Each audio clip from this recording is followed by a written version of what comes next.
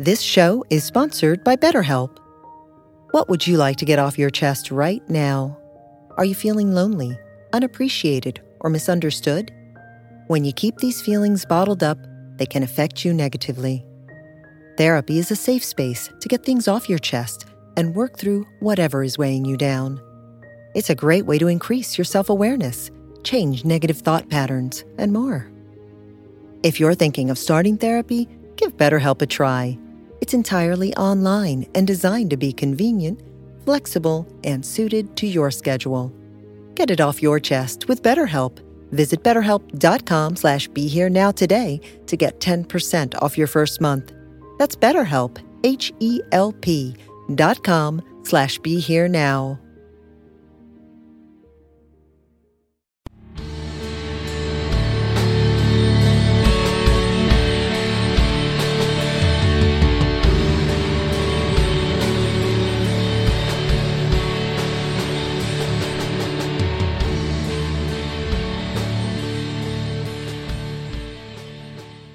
Hi, everyone. This is Chris Grosso with the Indie Spiritual Podcast on the Be Here Now Network, and I am exceptionally excited to have a very special guest on the show today, Mr. Ira Israel. Hi, Ira. How are you doing?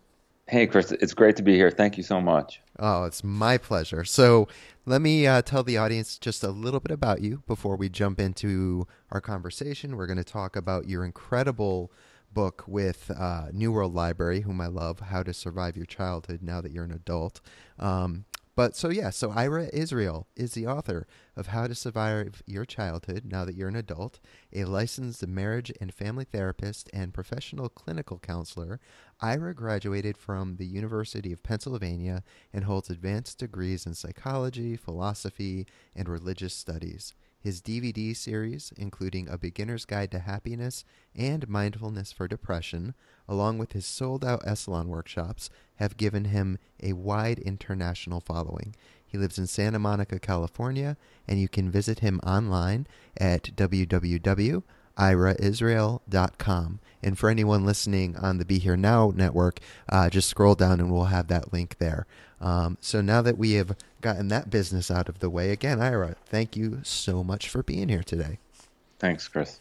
So let's start out. Let's jump right into this book, a very important book, one that, you and I were chatting, and just to let listeners know, I mean, this is a highly praised book from people like Marianne Williamson to Sting, Reverend Michael Bernard Beckwith, Jack Kornfield, Noah Levine, Helen Fielding, Jai Uttal. I mean, the list goes on and on. You've got some fans, we can say that, and it's well deserved. It's a great read. So, let's start with just some basic, simple stuff. If you can tell us about the title of your book, How to Survive Your Childhood Now That You're an Adult, and then maybe tell us a little bit about your story and what inspired you to write the book. Sure. So probably about 13, 14 years ago, I noticed this epidemic in our culture. The first one, depression, and then the second one, anxiety or stress.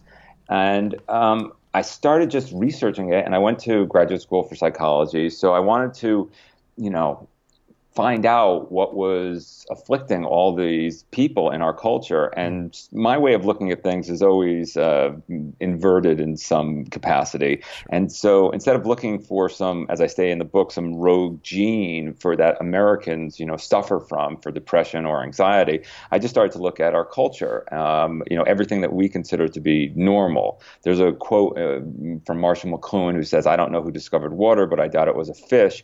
Mm-hmm. So what I wanted to do is try to just analyze the water that we're swimming in and the systems that we think are normal: capitalism, science, religion, all the things that we consider to be normal, romantic love, and just see if there were unintended ramifications that were, resulting in what we are pathologizing today as depression and anxiety. Right. Wow. I mean, so very important work, and it sounds like you're very passionate about it. So, how about you yourself? Like what led you into this field, this exploration? How young? I mean, I know you mentioned earlier, but if you could talk a little bit more about that, and then what from there led you into actually writing the book itself? So I grew up in Connecticut near you, and January 6, 1985, there was a car accident, and I was in the passenger seat, Yeah. and I had my face blown off my head, and my leg shattered into hundreds of Jeez. pieces. And after 2 years in and out of surgery, I went on a quest that I didn't know I was going on at the time, but it started with studying philosophy. The questions, who am I? What am I doing on planet Earth? And I just delved into really Nietzsche and Wittgenstein, and really just wanted to learn what in our culture, Western civilization, how these questions were answered. So I moved to Paris. I started studying art and literature, film and music, and when I came back to the United States, I had made a pit stop in Thailand, and I got hurt. I crashed into a door frame with my head, and there were no, it was on Koh Samui, it was 1994, there were no hospitals on the island or anything, and my friend and I stumbled upon this woman, and I was kind of like passing out, and the woman said, "Let me heal you." And I said, "No, thank you. Like, I don't believe in witchcraft." And my friend was like, "Go ahead, I want to see her heal you. You don't have any options. You have a concussion, So she laid me down on this table, and she just put her hands over me and did some Reiki. And in short, my whole paradigm was shifted because, the wound that I had, the gash in my head was actually cauterized in some way.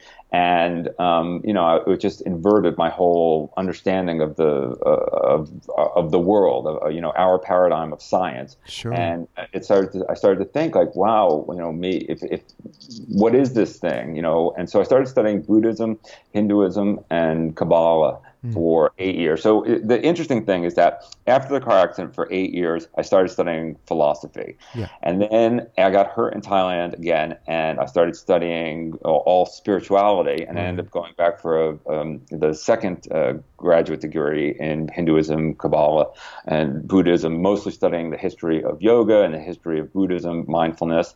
And then about 8 years later, I got into a very tormentous relationship, and that got me studying psychology. So so I studied that for 8 years, and then took that graduate degree, and now I'm a psychotherapist.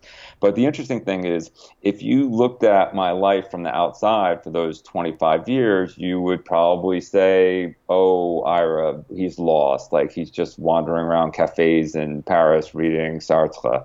Or, "Oh, Ira, like, what is he doing in graduate school when he's 30 studying Buddhism? Like, what a waste." Right. Or, like, what is he doing in yoga teacher training? What is he doing in India studying at the Shivananda retreat? What is he doing? Like, it just didn't make any sense. And then I was teaching at Rodney Yee's yoga studio in Piedmont, and it was exactly 25 years, and a woman had come into the class, and her hands went down on the mat, and I watched her back open up, and I it sounds ridiculous to say, but I kind of like just heard a voice that said, "Now's the time to start teaching." And I put an ad on Craigslist that afternoon, and it just came to me, yoga for depression and anxiety. And I just made this DVD series, Mindfulness for Depression, Mindfulness for Anxiety, A Beginner's Guide to Mindfulness Meditation. And it really just set me on this path of teaching. And it's super interesting to me because I've been writing for about 30 years. And it's my vocation and my calling. Like I write in blood, like Nietzsche said, I really feel just like I'm like there's symphonies like flowing in me, and they come out in words. When it flows, and the other times I'm just sitting around reading, waiting to build inspiration.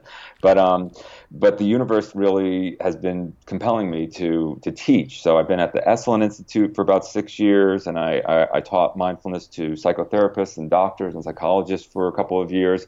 And now the book's come out, and so right now I'm just totally open to see what's next. I love it. I really appreciate what you just said about writing too. I'm often asked, and I'll be, very transparent that even though I have 2 books out, a third coming out with Simon & Schuster, it's like I still have a hard time calling myself a writer. because I didn't go to school for it. I never took a writing class. I look at like Bukowski and Thompson and Thoreau and Hmm. Burroughs, and these are the people, Chuck Palahniuk, like Klosterman. These are the guys that I personally really appreciate. I read their stuff and I'm like, they're writers. But what I love about what you just said was that when not verbatim, but something to the effect of when it flows, it's there, and when not, like you're reading and going about your day. And the reason I'm commenting on that is because I'm often asked tips about writing, and I was actually speaking last year. This was a trip for me, right? I was at my old high school. I got invited back to go give a talk in the auditorium to the whole school. I'm in recovery personally for addiction and recovery, or addiction, alcohol and drug addiction. And so, there's this huge epidemic, which is obviously sweeping the country with opiates and Hmm. very tragic state of affairs. And this small rural town, East Haddam, in the middle of kind of nowhere, Connecticut, has lost, a number of people there. So, I graduated in 96, and I was the punk rock skateboarding troublemaker that was always in detention or in school suspension. So, it's like 20 years later, they like invite me to come speak. Like, I think they threw a party after I graduated. Like, we finally got rid of this guy. But anyways, I just share that because I give a talk, and it went well, and it was actually healing for me, to be honest, because I definitely held a lot of resentment towards them. But I was speaking in some of the creative writing classes they had afterwards in the afternoon, and a student asked me about that, and I gave a very similar answer to what you gave, because often you'll hear writers say you need to write every day or write X amount of words, and cool, man, if that's what works for you, that's what works for you. But I remember, saying, like I said, basically what you just said. I'm like, I write when I'm inspired to write, and if I'm not, I don't force it. It's similar, like I'm a musician, and if I'm trying to write a Right. song, if it's not coming out naturally, I put the guitar down, or I stop Right. playing the drums, and I'll come back to it when I feel inspired.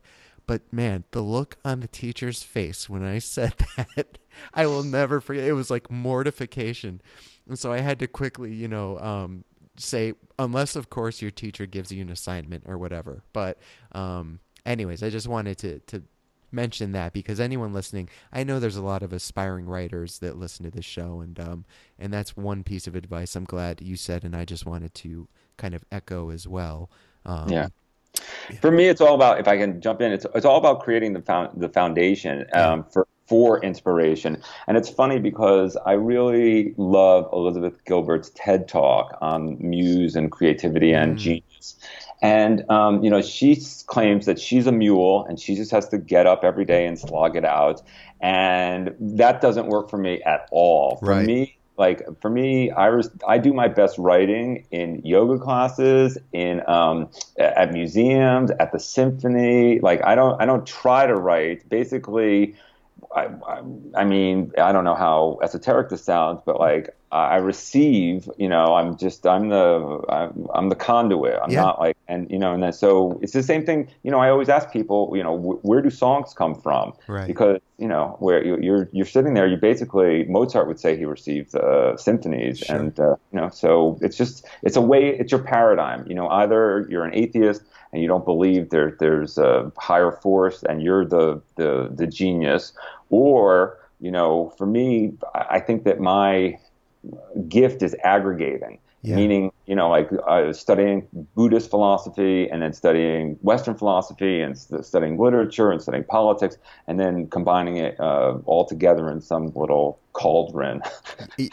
You're preaching to the choir. I think we might have been separated at birth. Like that's the very much the approach I take. That's why teachers like Ram Dass and Ken Wilber have been so important in my life, because they were some of the earlier teachers I was introduced to, and they, even though Ram Dass is in the Hindu lineage under Maharaji, Ken Wilber does the integral thing. He wouldn't. I don't think he would call himself anything specific, but they incorporate all of the great wisdom traditions and Hmm. these incredible teachings. And I can see one of my bookshelves right now where we're talking, and I'm just smiling because it's like you said, everything from like Western mystic Christianity to Vedanta to Zen Buddhism, and there's such a wealth of And just inspiration and treasure in there, And you know? one other funny thing is, after I did get hurt in Thailand, Yeah. I was so blown away that I ended up at Duke University, the Rhine Research Institute, studying parapsychology in 1996.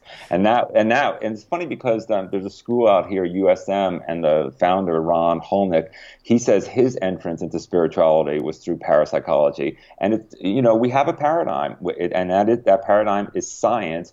And for me, just in general, during the Enlightenment, our culture threw the baby out with the bathwater, Yeah. meaning that if you can't measure it, it doesn't exist. So, like out here in Los Angeles, everyone goes for acupuncture. Yeah. If you try to explain the meridian system to, a physicist in the middle of the country or a doctor, they would consider it witchcraft. Right. But, like we're like, I go, I go for acupuncture. It works, Yeah. so. It's just another paradigm. So that's what I'm interested in is, enlarging people's toolboxes so that they can get new perspectives and not be dogmatic and prejudiced and, have to kill other people because they don't believe the same things as we do. Yeah. Oh, I love it, man. I couldn't have said it any better myself.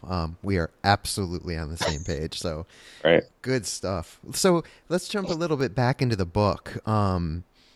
One of the things I really appreciated, and as I read a lot of this, it reminded me of, I'm not sure if you're familiar with Gabor Mate. He's a celebrated addiction expert, and I've been fortunate to speak with him a few times. And, he talks quite a bit about the significant impact our childhood plays in our lives, and especially those that become addicted, and not just to drugs or alcohol, but, food, sex, shopping, gambling, a myriad of things. But in your book, you talk about the critical and judgmental voices and how, so many people that basically have them because they originated in their heads from the wounded child within.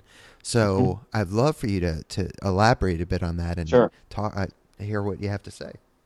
There's a beautiful quote by Jacques Lacan. He says, "Language thinks me." So our mind tricks us into thinking that it knows things and, it has an understanding. But really, language is a cage. It's not infinite. Right. And also, the way we raise children in our culture is akin to the way we tame pets. And we do that through negative languaging. Don't run out into the street, don't jab your sister with a fork, don't have sex, don't do this, don't do that. And so what happens is 35 years later, those thoughts from childhood are assimilated. So the mind has a negativity bias naturally in order to keep us safe. And I argue in the book that the mind's primary goal is to try to, futilely stave off future traumas. We were traumatized. Things happen to us. Going down the birth canal, anything. The individuation process for babies, gaining that understanding that they're not at one with the mother is very traumatic. Right. So, everything that happens, the child has to, learn how to react to. And so later in life, when we have, in 12-step meetings in the program all the time, you hear, negative self-talk. There's an epidemic of negative self-talk. So when I have patients in the office, when they're saying, yeah, but I'll only be happy when I have this or I do that or whatever, I'll say, whose voice is that? And we look for that critical, primary caregiver, a teacher or older sibling or something. And then I'll always ask, like in my groups, like, were you born with that voice? Like, where does that negativity bias, come from in terms of language, the way you talk to yourself? That's really the problem in our culture. And that's why I analyze capitalism so much and the American dream, because it's really that competitiveness that is I don't know. I mean, it was probably great 200 years ago, but right now, pitting, 14-year-olds against each other for grades and things like that, yeah. I'm not certain that it's getting it's making the happiest or most integrated people. Yeah. Oh, I couldn't agree more. And so something else I think that kind of segues into this in a way is that, you talk about, and you and I prior to this conversation, you were talking about how important authenticity is, and that is something that I write about at length in my own books and in my talks and workshops. And so, obviously, happiness as adults, the role our childhood, or our experiences as children plays a role in that. So, can you talk about Sure. that and authenticity in relation to happiness and, just how it affects our way of being as adults in the world? So the only thing that correlates strongly with happiness is the quality of our intimate relationships. And the only thing that correlates strongly with the quality of our intimate relationships is authenticity. So the problem is that, as Winnicott says, and I'm paraphrasing, we develop a false self in order to survive our childhoods. Or more precisely, we develop a facade in order to get our psychological and emotional needs met the best we could as children. And we should be happy with whatever tools we develop. Maybe, you thought being rich or being, looking a certain way or, acting a certain way, But whatever facade or false self we developed then is probably hindering us from getting the authentic love that we crave as adults. It's a different set of tools. So again, in all my courses and all this book, I'm trying to just enlarge in people's toolboxes. There's a great quote, I'm sure you've heard it a million times, by Abraham Maslow, who says, when the only tool you have is a problem, when the only tool you have is a hammer, every problem resembles a nail. So again, our way of reframing things to accept our past and try to eliminate the prejudices, fears, expectations, resentments in particular that our minds create in order to survive our childhoods, and to really analyze them at a certain time in our life when after college, when we're totally individuated, and we can sit there and we could say, okay, who do I want to be? What kind of life do I want to lead? And, for me, in terms of looking at what we learn through popular culture about like the cool people, Justin Bieber or Britney Spears or whatnot, if everybody imitates them, then we have a society of dysfunctional alcoholics, which actually we do. Right. So, we need to have more enlightening icons in our culture, and we need to inspire the younger people to, be their higher selves and not be the cool, sarcastic assholes and the rebellious kids. I mean, there's a place for rebellion, and I talk about that extensively in the book. But, if you just become against something, that's inauthentic also. So the line that I use is, we become what we love and we become what we hate, and both are inauthentic. So, there's a quote from a book, and I'm not forgetting the author's name, but it goes like this: one brother turns to another brother and says, "Why did you grow up to be an alcoholic?" And he says, "Because Dad was an alcoholic." And the other brother says, "Well, why didn't you grow up to be an alcoholic?" And he says, "Because Dad was an alcoholic." Yeah. Meaning, again, we see things when we're young, and we either want to gain the approval, acceptance, and love of our, let's say, alcoholic father, so we become alcoholics, or as a means of individuating and becoming our own selves, we do the opposite. So we become teetotalers. And what I'm saying is that there comes a point in life when you can look at who you're becoming in terms of all the influences when you were young, and you can decide and say, like, well, that worked for me when I was 14 or 16 or in college or whatever, and I don't actually want to be that person anymore. I can shed that. Yeah. Or so that's what I'm really hopefully empowering people to do in this book, and inspiring them to be authentic by analyzing all the things in the first 6 chapters that I think make people inauthentic. Yeah. Well, I love that you said that, and I'm glad you brought up rebellion as well, because yes, there are 2 sides to that. In my own subjective experience, being turned on to punk rock and hardcore music and underground hip hop when I was like 13, 14, that was I didn't recognize it at the time, but that honestly, as crazy as it sounds, was my beginning of spiritual awakening, because Right. that started to unplug me from the proverbial matrix. I wasn't listening to what the cool kids were listening to. Like on the weekends when there were school dances, at that point I was playing in bands, playing around New England, and so that my friends are doing that and I'm doing my own thing and learning to be my individualistic self. Hmm. Albeit there was a lot of facade in that because I'm vegan and I'm trying to like talk about ethics and political stuff, which honestly I didn't know what the hell I was talking about, but I was trying, and I'm grateful today. But you also said there are things that you shed as you grow up, and I couldn't agree more. Like some of that still absolutely serves me to this day, some of it doesn't, and so I have to constantly keep revisiting my own paradigm and checking what is still serving me, what isn't serving me.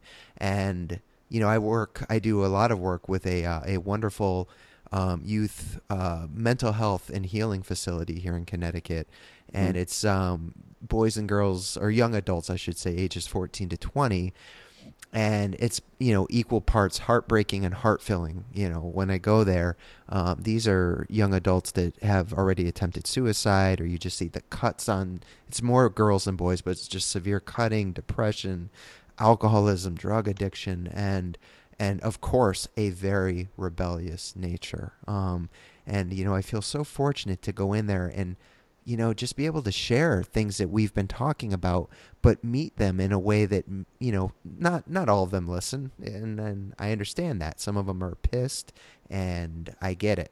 I was an angry teenager too, but being able to go in there and share simple breathing techniques or meditation practices, or things of that nature. I actually met a kid. I've been doing that for about 3 years. I was doing a workshop up in Portland, Maine, about 2 years ago, and so this was a year after, and this kid came up to me. I didn't remember him, but he's like, hey, I was at this workshop you did down when I was at this facility, and just want to let you know I'm doing great. And it was like, wow, man, just to know even one kid. I don't know Yeah. how he's doing now, but that meant the world to me.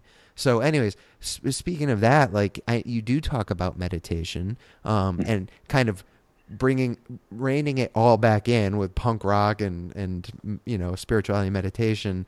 We have a mutual friend, Noah Levine, who he's a punk rocker and a very well respected and highly celebrated Buddhist scholar and teacher. But I'd love for you to talk a little bit about the role meditation plays in all of this, in becoming an adult and working with our childhood wounds, and or just in general, whatever thoughts you have on that. So as I said, I started this book by my interest in depression and anxiety. And the one thing that I found in studying consciousness in the mind, and some people might disagree with this, but I say that depression relates to thoughts about the past, anxiety relates to thoughts about the future. The past is dead and gone; it doesn't exist, Yeah. and the future doesn't yet exist. So how can depression and anxiety exist?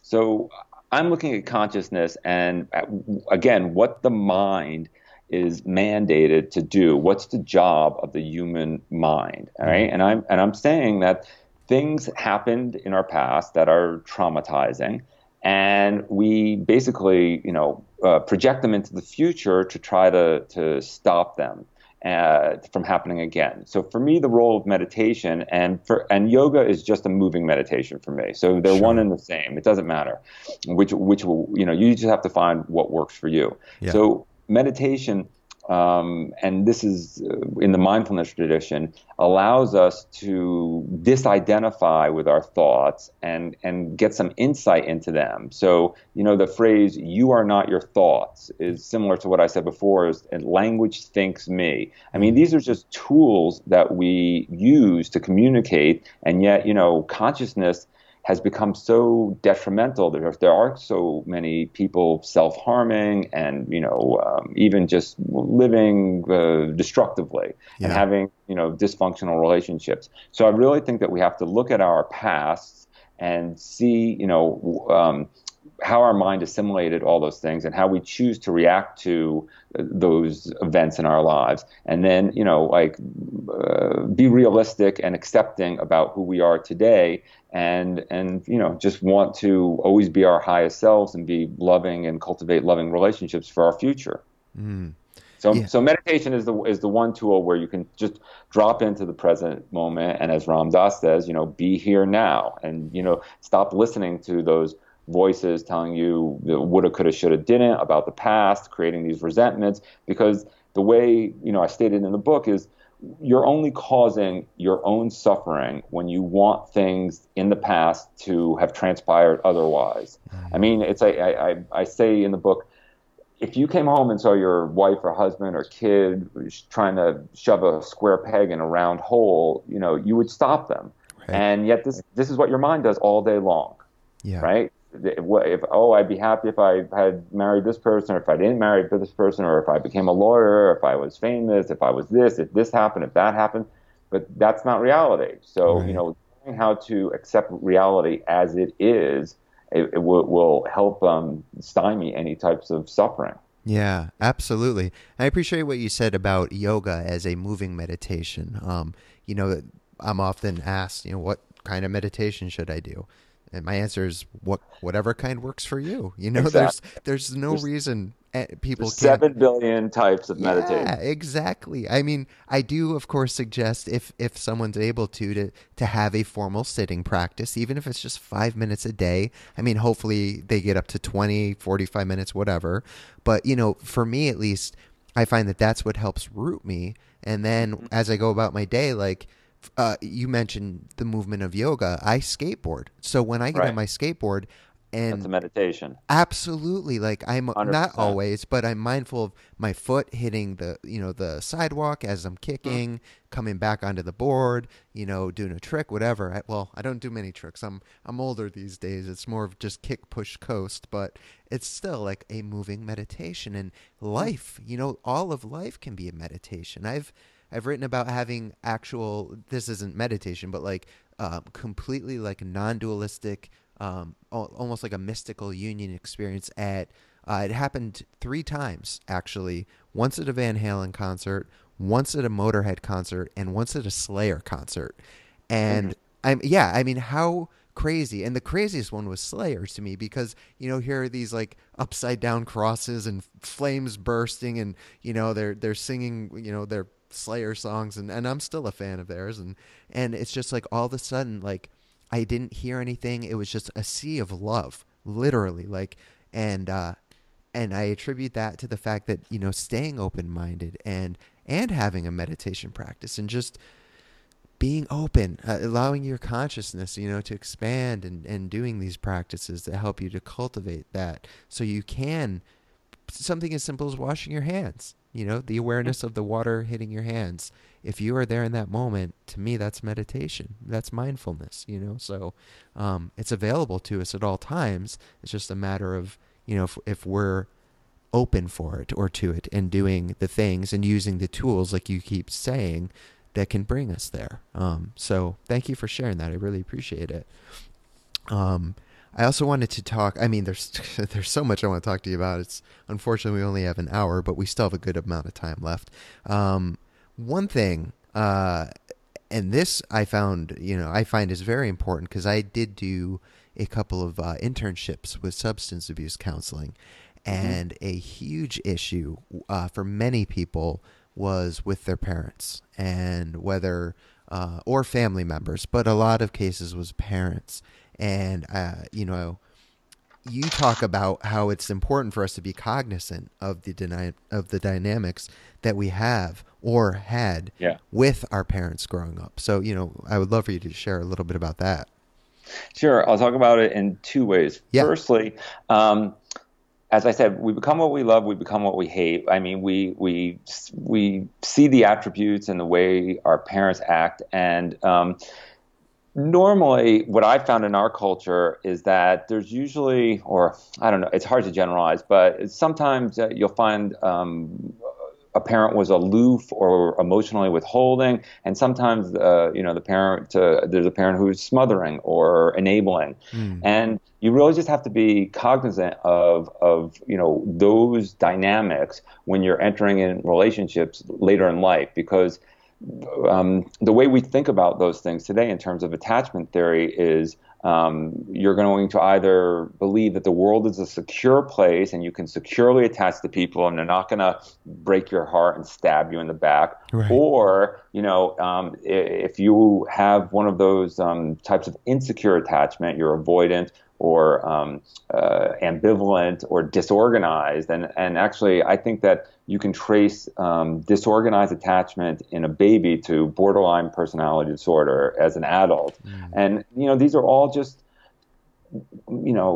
things that we're doing as children to try to get our needs met, and we really don't understand the world. And, these dynamics, and I actually think that this also correlates with our beliefs about money and our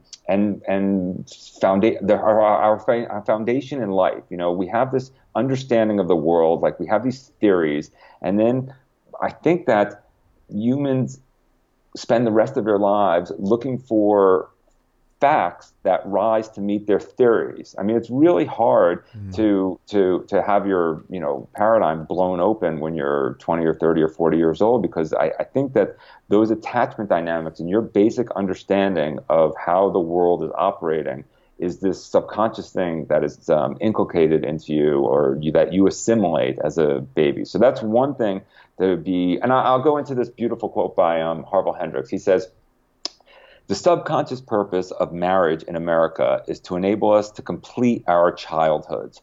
Our parents had deficits. Those deficits wounded us. Those wounds became defense mechanisms, and those defense mechanisms became our personalities.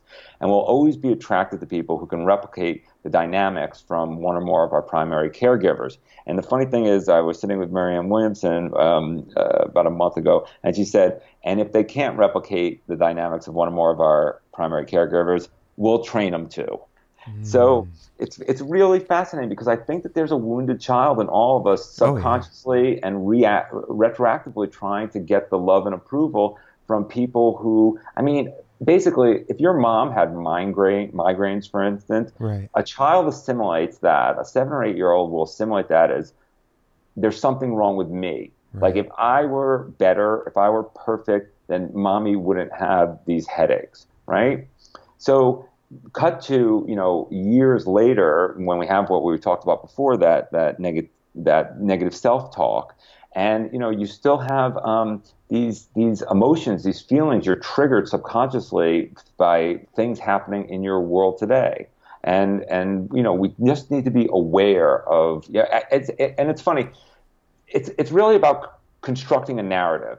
Because you can't go back and say, oh, this was this and this was that, but it's just having a narrative. So for me, in the psychotherapy practice, I don't do psychoanalysis. I don't believe in excavating someone's entire childhood, but just being able to create a narrative such as, my mom was emotionally withholding and my father was enabling. Let's say your parents were divorced and they were kind of fighting over you in some ways. They kind of knew one person had to discipline you. The other person was trying to curry favor because they wanted to spend more time with you. So one would buy you presents all the time.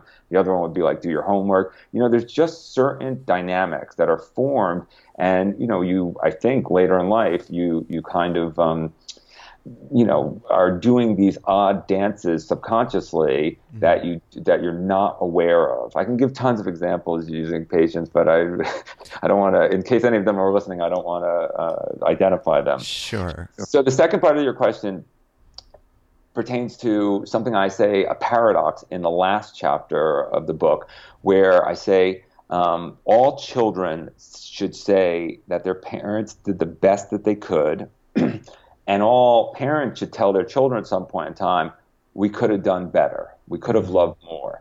And I find that very interesting, because what I've found is that when a parent says, we did the best we could, it means you're fucked up because you're fucked up. Like, we did the best we could. Yeah. It invalidates the child's emotional experience.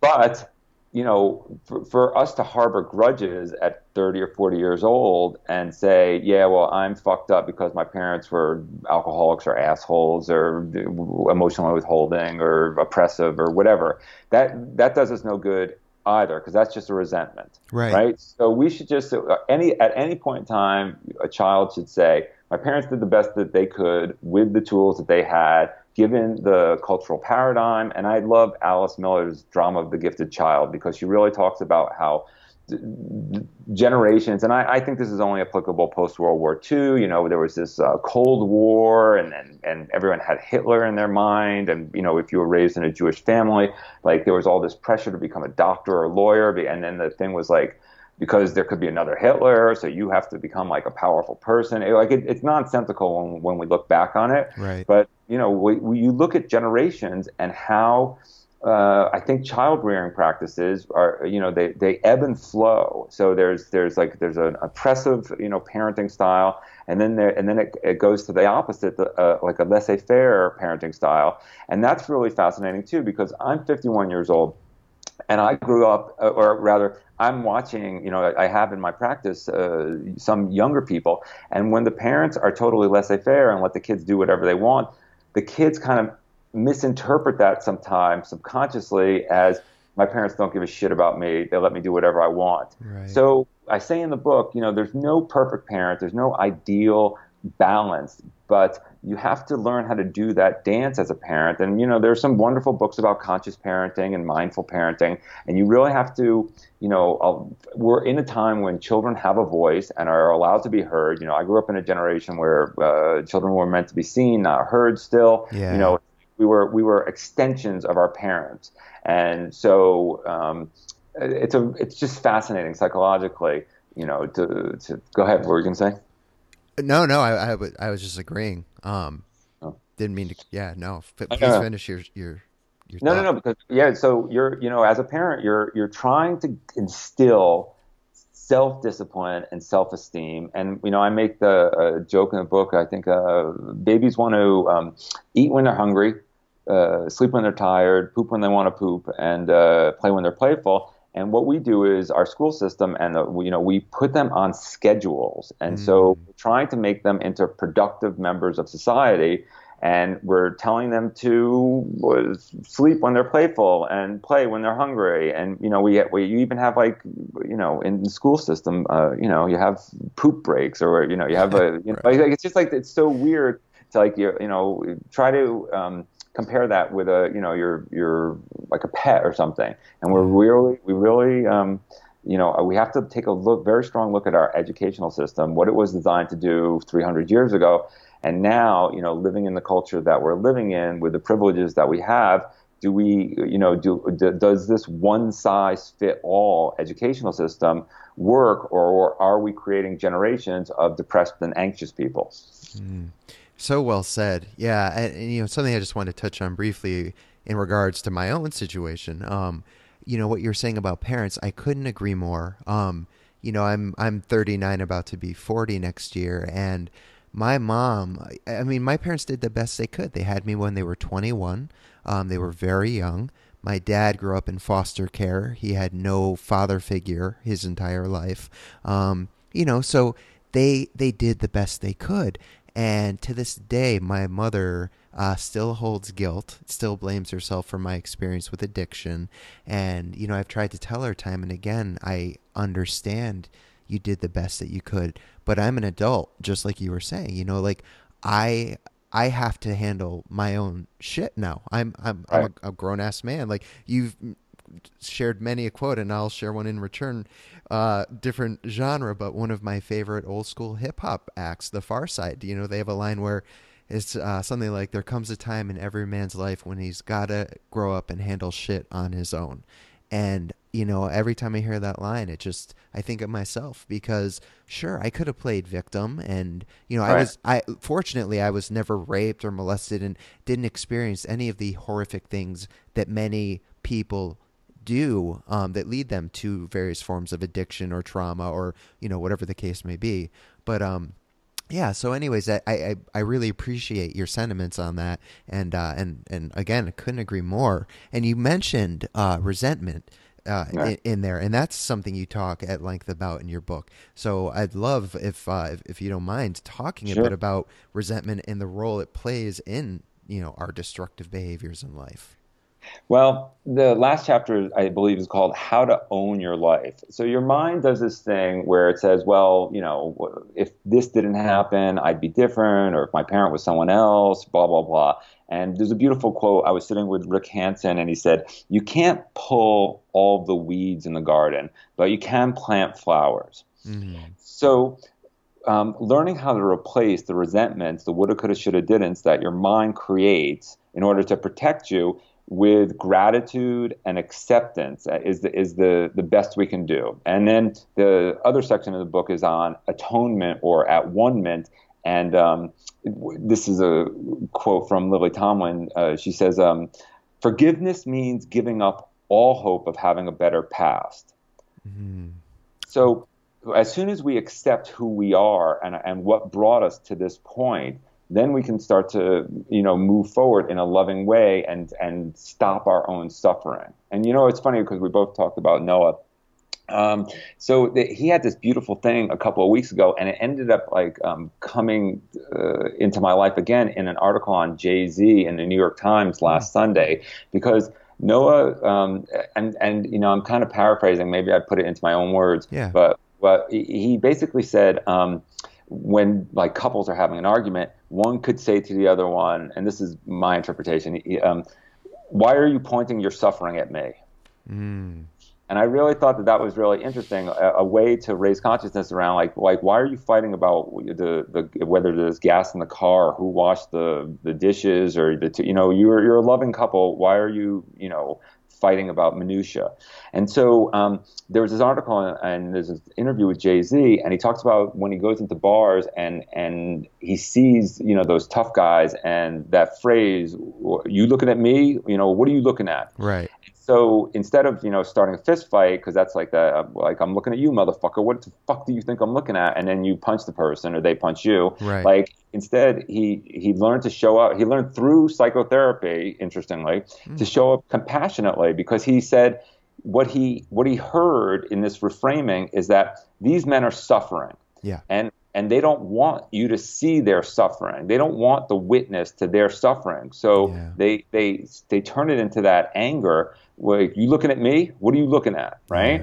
Yeah. And instead to just be compassionate, So, I mean, that's why I think that, we can tie this all back to His Holiness, because I really feel that we're watching our society implode. I don't know if this is going out on a ledge or not, but we're watching all the things that we believe in that have brought us here.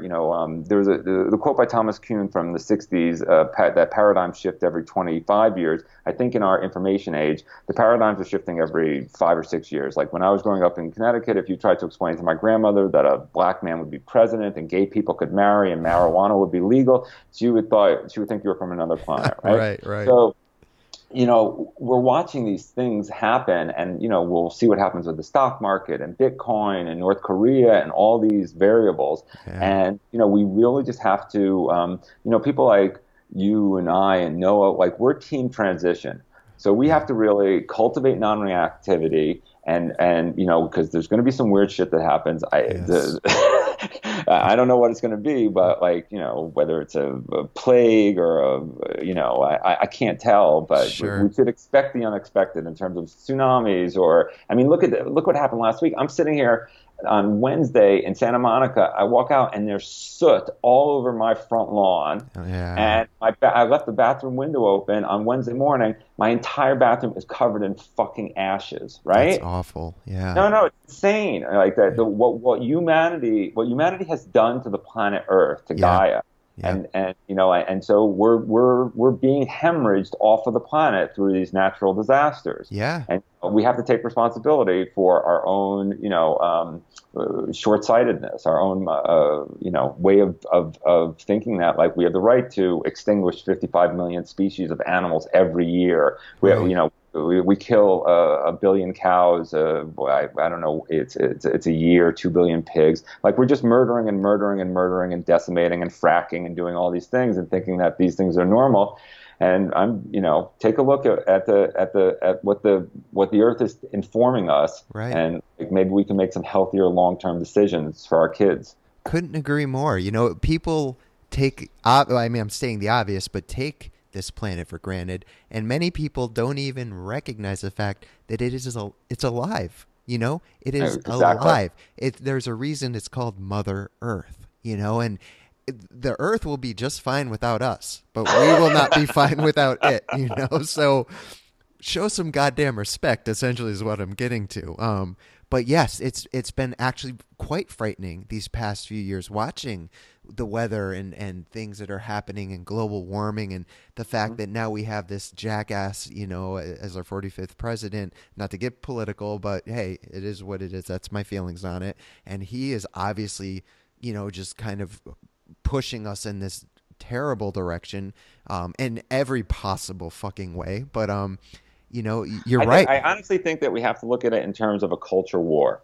So the conservatives are trying to conserve the white male Judeo-Christian hegemony that they've enjoyed, that we have enjoyed for the past 2,000 years, and that's included slavery, that's included the Holocaust, even like just white males.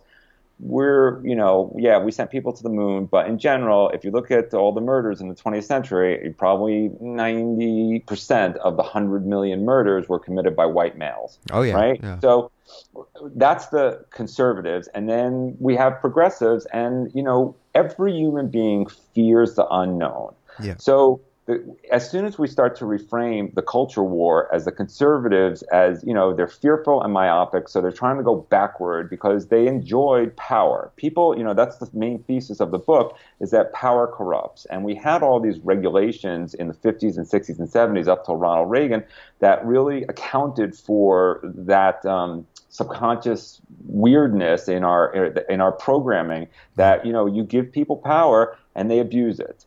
And now we just have everything's been unbridled, and the rich are getting richer, the poor are getting poorer. There's just more and more disparity, and at some point in time, I'm sure the people right before the French Revolution were just like, no, let's just go out and hang out in our gardens and drink tea and have cake, and they were surprised. But in our culture, I always thought that when George Bush was trying to privatize Medicare, that would be the end, because if old people who had faith and had worked for 50 years and had all their money just one day gone because of a stock market correction or something, if you worked, there was actually one incident where Delta Airlines they had a choice between bankruptcy or eliminating the 401k programs for their pilots. And so they went to the union, and there were people who were pilots for Delta Airlines for 50 years and put away money every day. And there was probably a couple of people who woke up when they were 65 years old and got a call from their union that said, that $1 million that you put away for over the last 50 years of being a pilot, well, we're sorry to inform you, but it's all gone. So fucked. And no, but that's the way, that's the society we live in. Yeah. So we have to, we're not in this, we don't believe in this interdependence. We believe we're still that antiquated, survival of the fittest mentality. Our society is a zero-sum game. So if you have it, I can't have it. Yeah. But, that's bullshit. Yeah. I was just watching a video that a friend of mine posted from Jimmy Kimmel the other night, and he's talking about the CHIP program, which is money essentially that goes towards children that have various ailments, diseases. Mm-hmm. His own son just underwent a heart surgery. I think he has 2 more, and it was really touching. I mean, literally brought tears to my eyes, and I'm not ashamed to say that. It was a very touching plea to the powers that be. Please do not cut this funding. And it's literally money over life. And right. I'm just sitting here thinking to myself, how do these people live with themselves? How do they go to sleep at night? How is this okay? What happened to them in their lives that they can do this and be okay?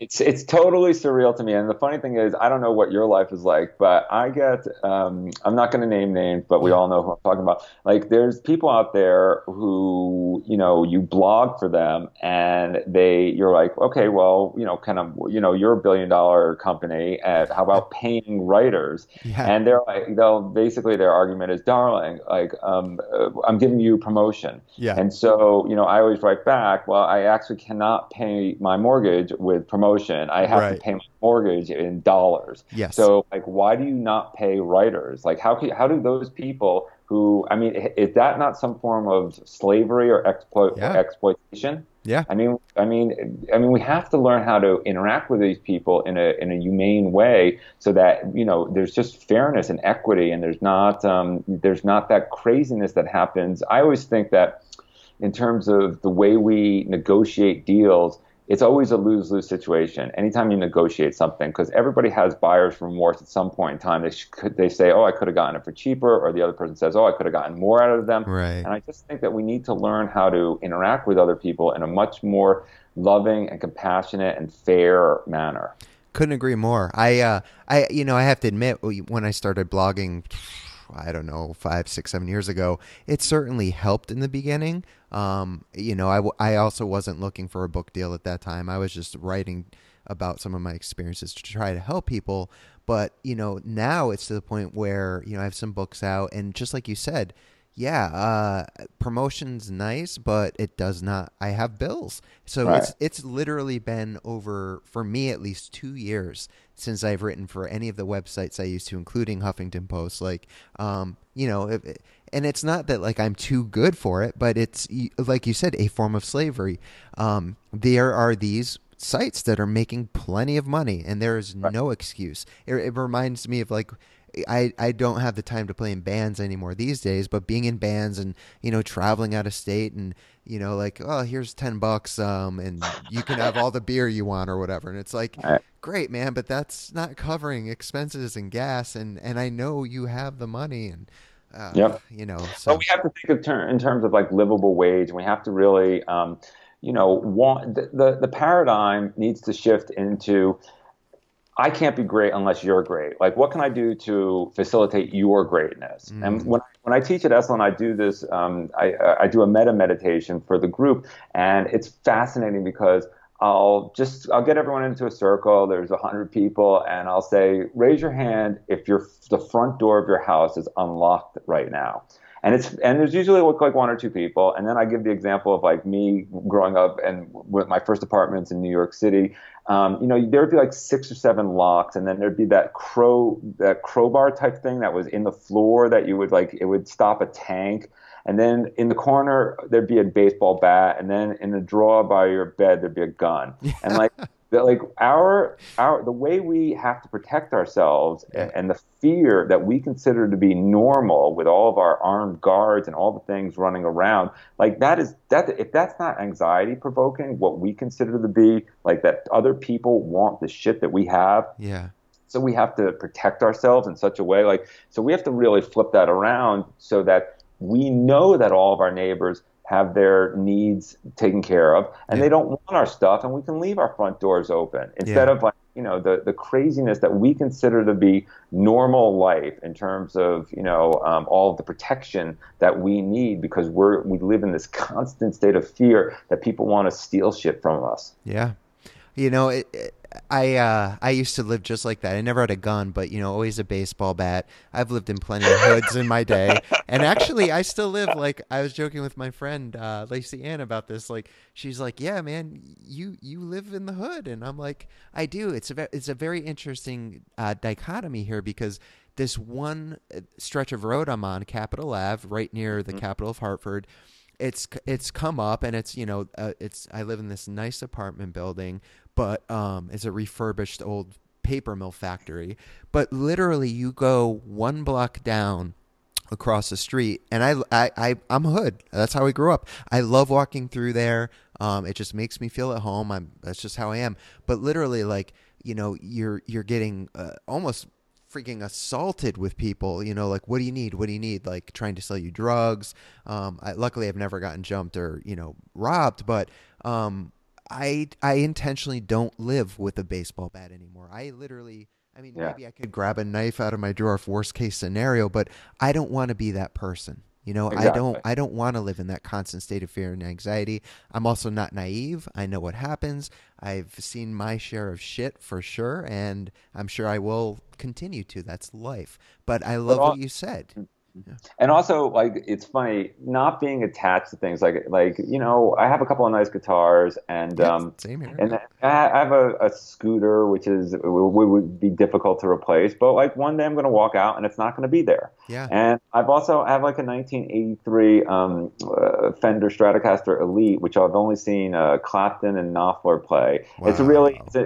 it's a beautiful. It weighs as much as a Les Paul. It has the pickups in the wood, not on the pickup guard. Gorgeous. And I dropped it, and it got a big chip and whatnot. And I was just like really thinking about that. Like Yeah. I bought it like from off 48th Street. We used to go into the city when I was 16, 17 years old, and that would be our dream: play guitars. And there's Yeah.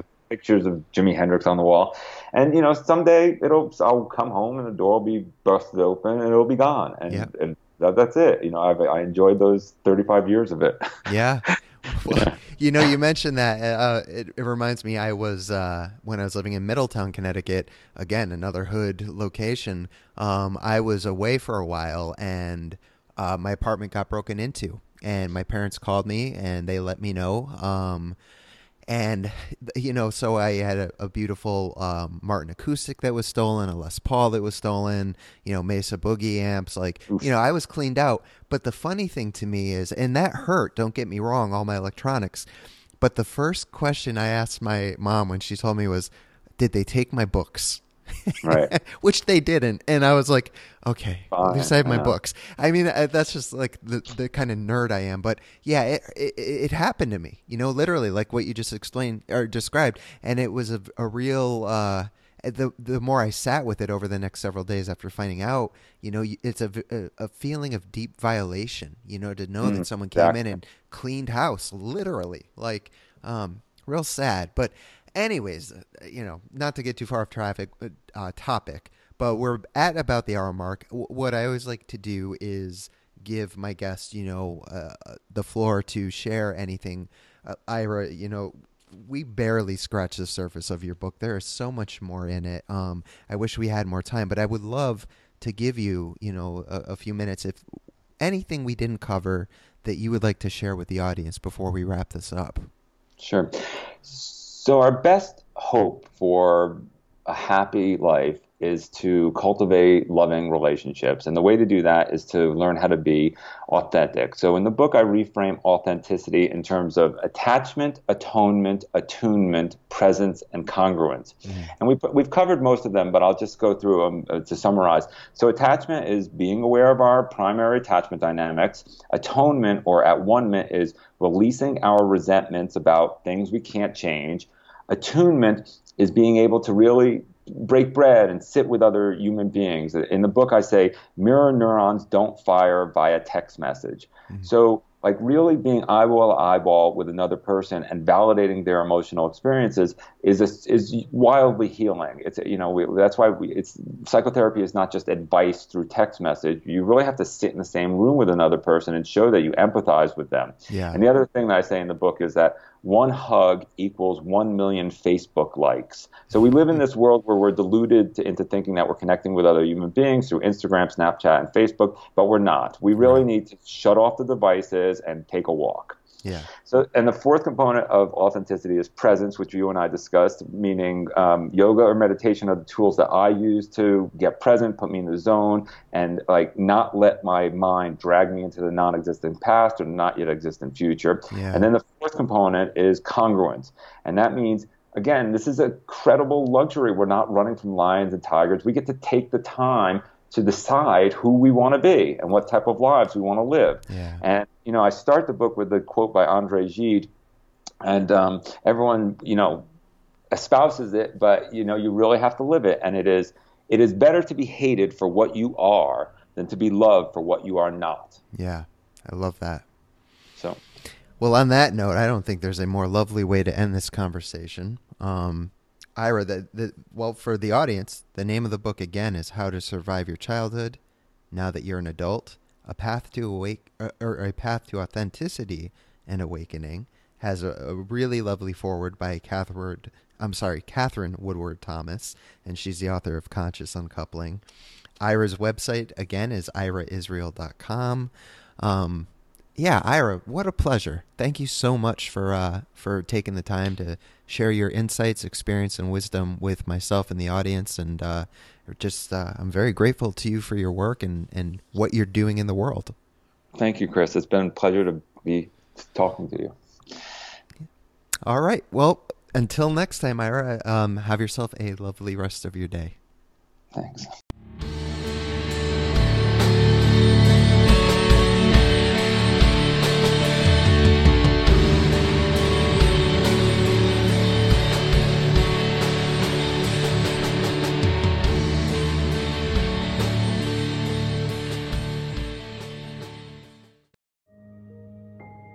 This show is sponsored by BetterHelp. What would you like to get off your chest right now? Are you feeling lonely, unappreciated, or misunderstood? When you keep these feelings bottled up, they can affect you negatively. Therapy is a safe space to get things off your chest and work through whatever is weighing you down. It's a great way to increase your self-awareness, change negative thought patterns, and more. If you're thinking of starting therapy, give BetterHelp a try. It's entirely online and designed to be convenient, flexible, and suited to your schedule. Get it off your chest with BetterHelp. Visit BetterHelp.com/BeHereNow today to get 10% off your first month. That's BetterHelp, HELP.com/BeHereNow.